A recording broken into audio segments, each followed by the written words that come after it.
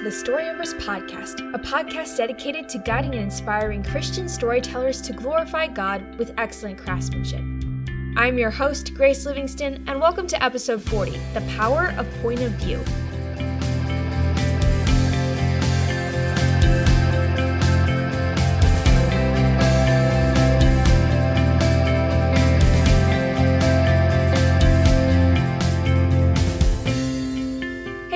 I'm Grace Livingston. I'm Hope Ann. I'm Josiah DeGraff. And I'm Gabrielle Pollock. And today we're diving into the world of POV. But before we get into that, a quick message to say that this episode is sponsored by the School of Kingdom Writers, a full-time training program for Christian writers who are serious about creating amazing media and reaching large audiences with their work. Aspiring novelists are encouraged to apply. Learn more and join the movement at sokw.org or through the link in this episode's show notes. And stay tuned to hear from Brad Pocket, director of the School of Kingdom Writers, in this episode's Midpoint Break. Okay, back to today's topic. We're talking all things POV, which stands for point of view, if you haven't run into that terminology anywhere before. Let's start with your guys' personal experiences. What POV do you typically write in, and what do you love about that POV?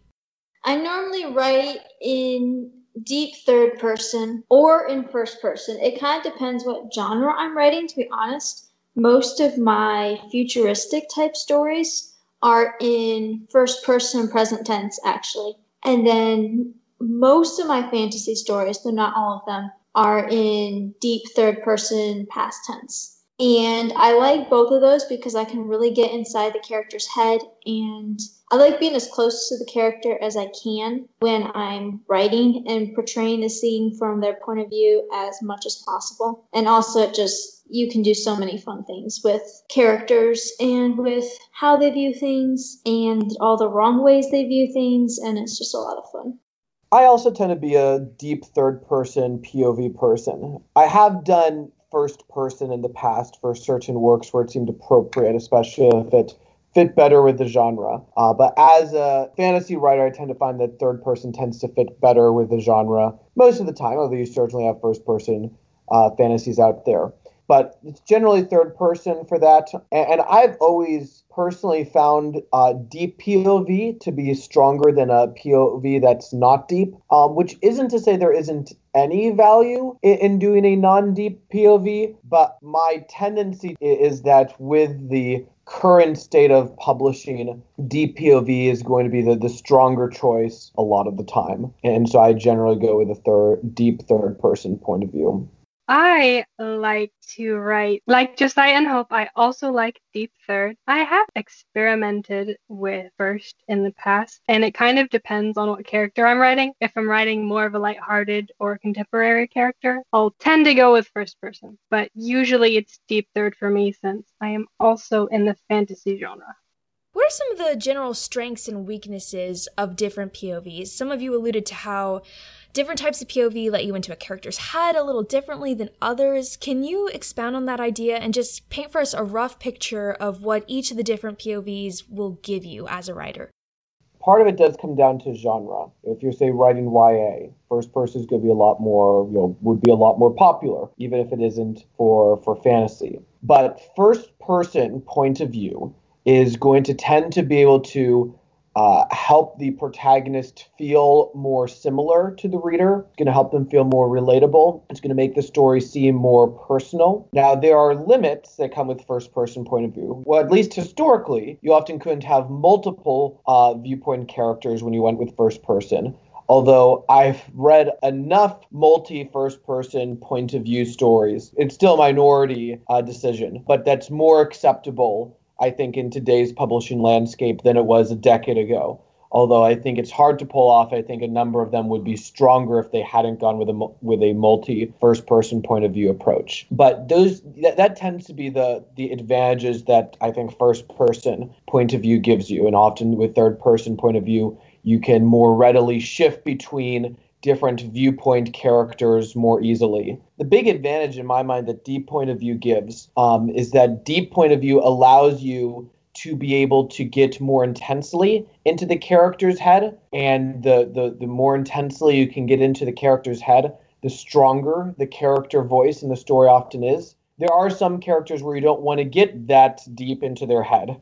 If you're writing a mass murderer, for example, you probably don't want to get that deep into their head for a variety of reasons. But I think a lot of the time there are just a number of advantages in building that personal connection that you get with a deeper point of view. So one thing that I found interesting studying both first person and third person is just that most first person stories are contemporary or are science fiction / futuristic, whereas a lot of fantasy stories are third person. I'm not quite sure the reason for this. It's just kind of genre. I do wonder if some of it has to do with first person. You get more into the character's head, and so contemporary people are more familiar and more able to connect with characters that are in a more contemporary setting as opposed to a fantasy setting. I don't know if that has any validity or not. But anyway, I like first person because I can see the world very clearly through the eyes of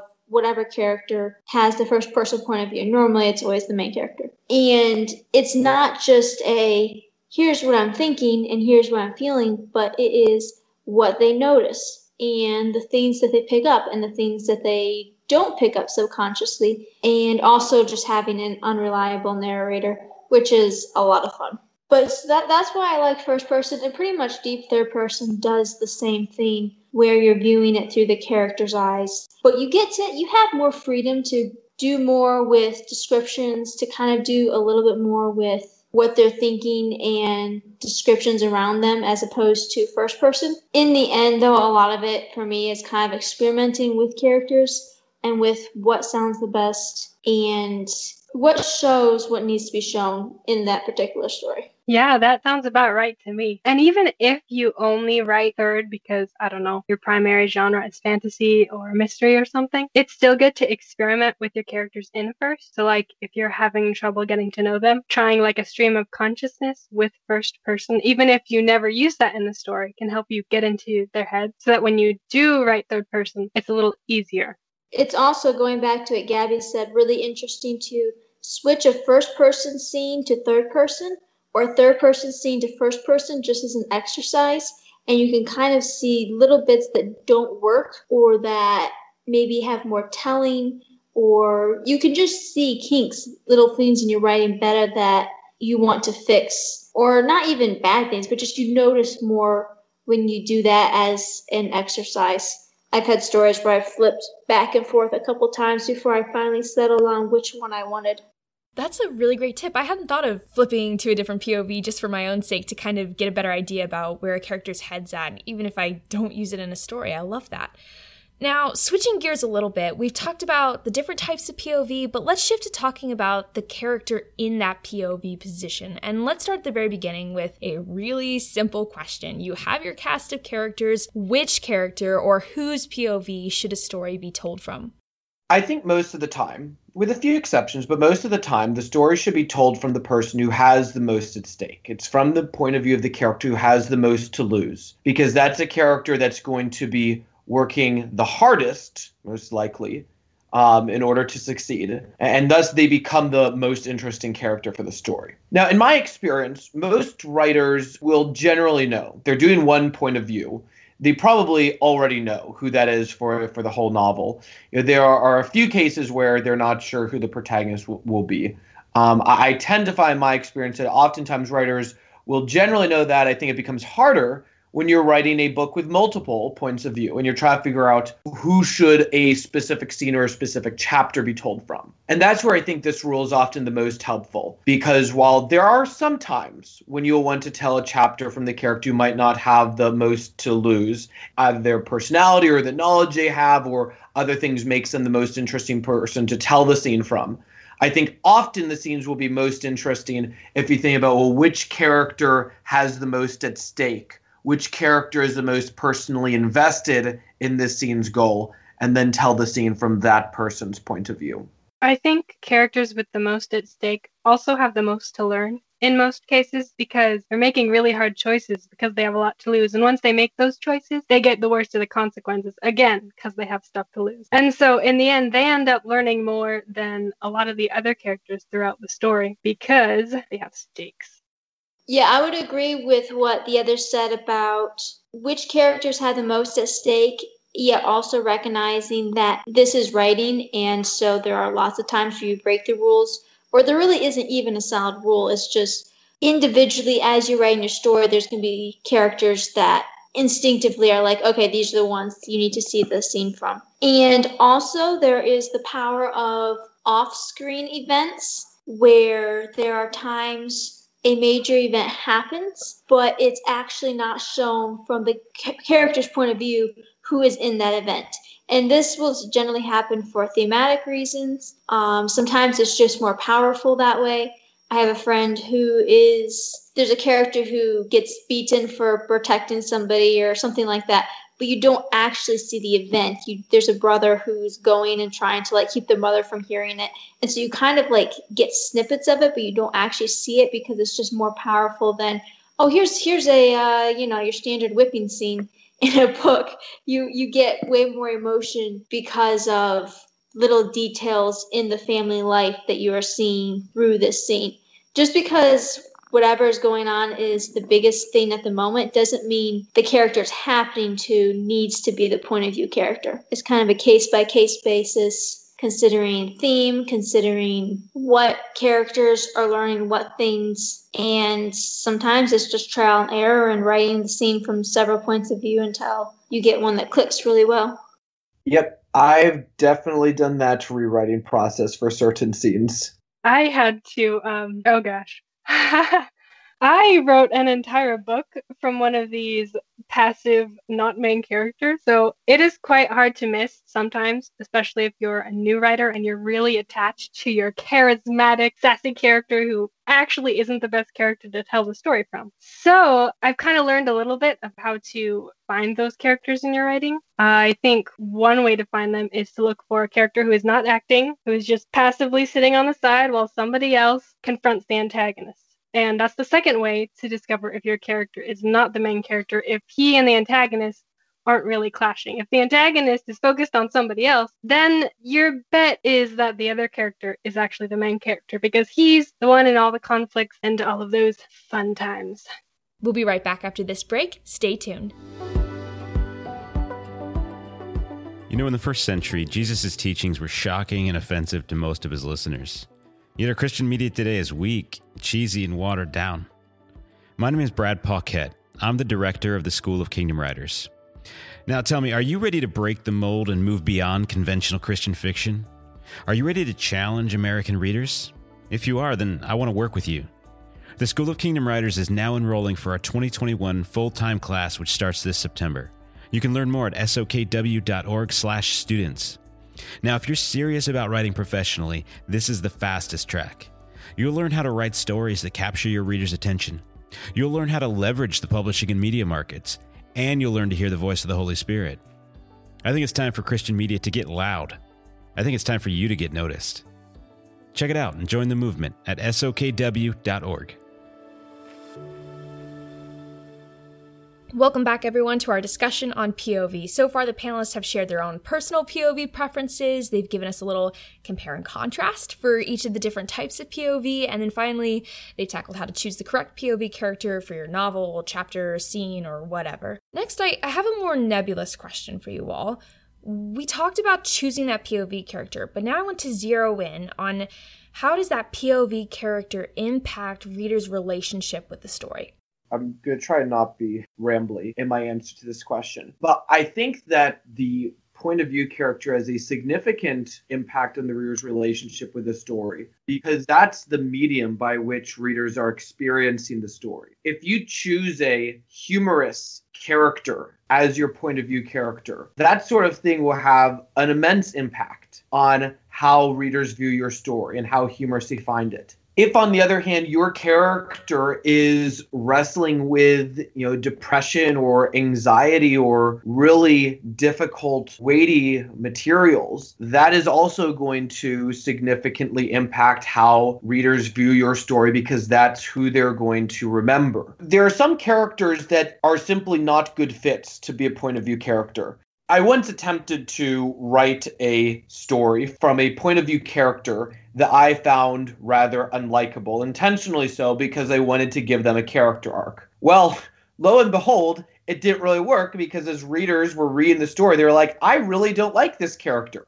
I'm not interested in spending a whole novel following him, even if he does change later on, for very understandable reasons. It didn't work.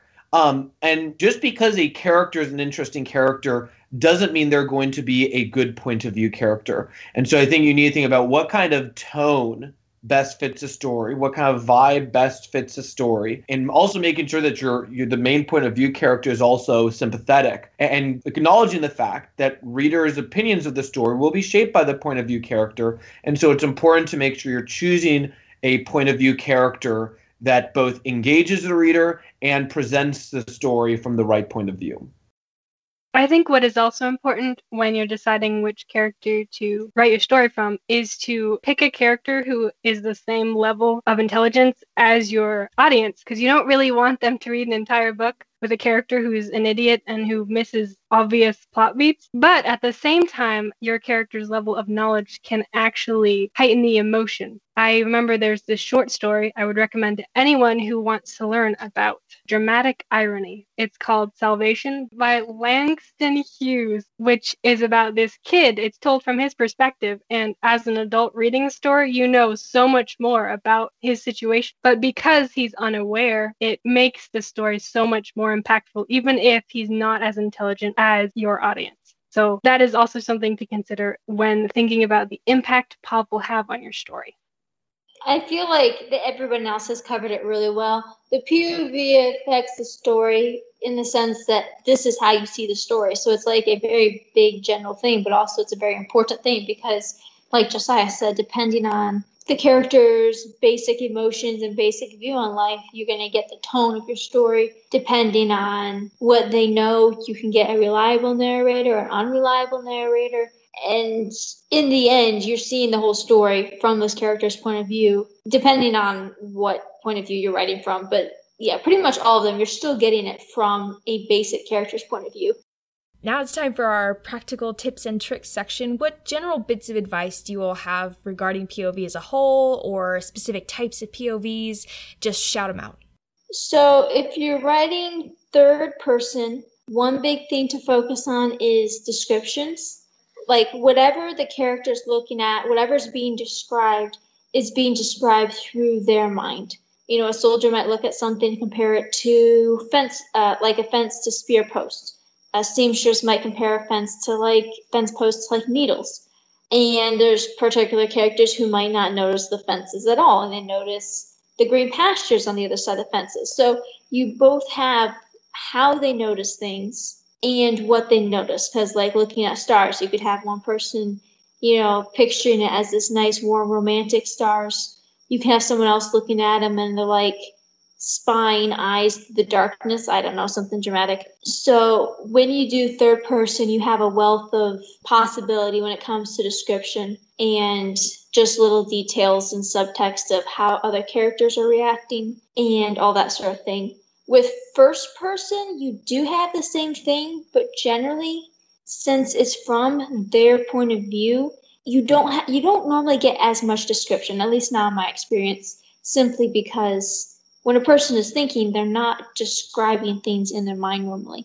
So with them, you're going to be relying more on what they notice and what they don't notice, which is like a bit tricky to write because obviously if they don't notice it, it's not in the story. But like when they notice it and they wonder why they haven't noticed it or however that ends up working. A big thing is just in general, whether it's a description, whether it's something somebody says and it completely goes over their heads but the reader gets it, or whether it's something they respond to and in their head it's a good response. But like for the whole situation, everyone's like, wait, what's going on? Why did you react that way? You just get everything as if you are that character and you're standing in that character's shoes in the moment thinking what is happening. And also I would just say lots of practice. Write it in first person, write it in third person, not whole books if you can help it, or even whole chapters, but just like scene by scene and practice and just figure out what ends up feeling right.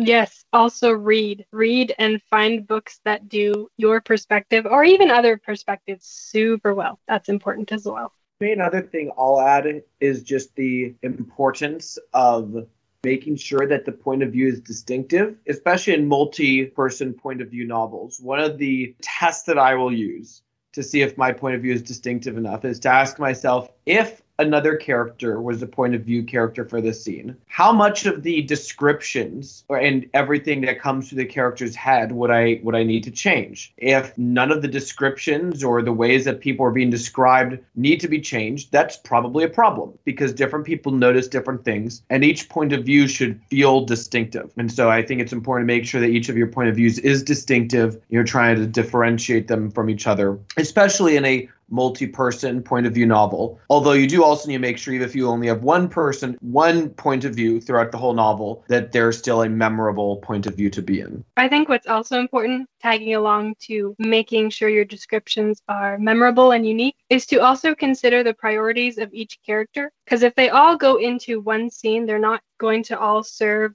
the same function in the plot. They're going to have different ways of going about something. So say you have a character who is very driven, not that in tune with other people's emotions, really doesn't care about the train wreck she leaves behind. Or on the other side, you have a character who's like, you know what, I want something, but I got to take care of people, or I got to consider their emotions. So their thought processes are going to be completely different from each other. So if you, like Josiah said, you can interchange those characters and they have the same thought processes, then something's a little bit off there. Thank you guys for joining me on this episode, and thanks to all of you listeners who tuned in. I hope you enjoyed today's episode. Have a topic or question you'd like to hear discussed on the podcast? Email us at info@storyembers.org to let us know. And as always, special thanks to our Patreon supporters Taylor Clogston and Michael Stanton. Want to help us better guide and inspire Christian storytellers? Visit patreon.com/storyembers to become a supporter and get access to exclusive Story Embers updates, swag, and more. Finally, join me again on July 19th as Josiah, Deus, and Rolina talk about the first season of The Chosen and discuss what the show gets right about Christian storytelling, all on the next episode of the Story Embers podcast.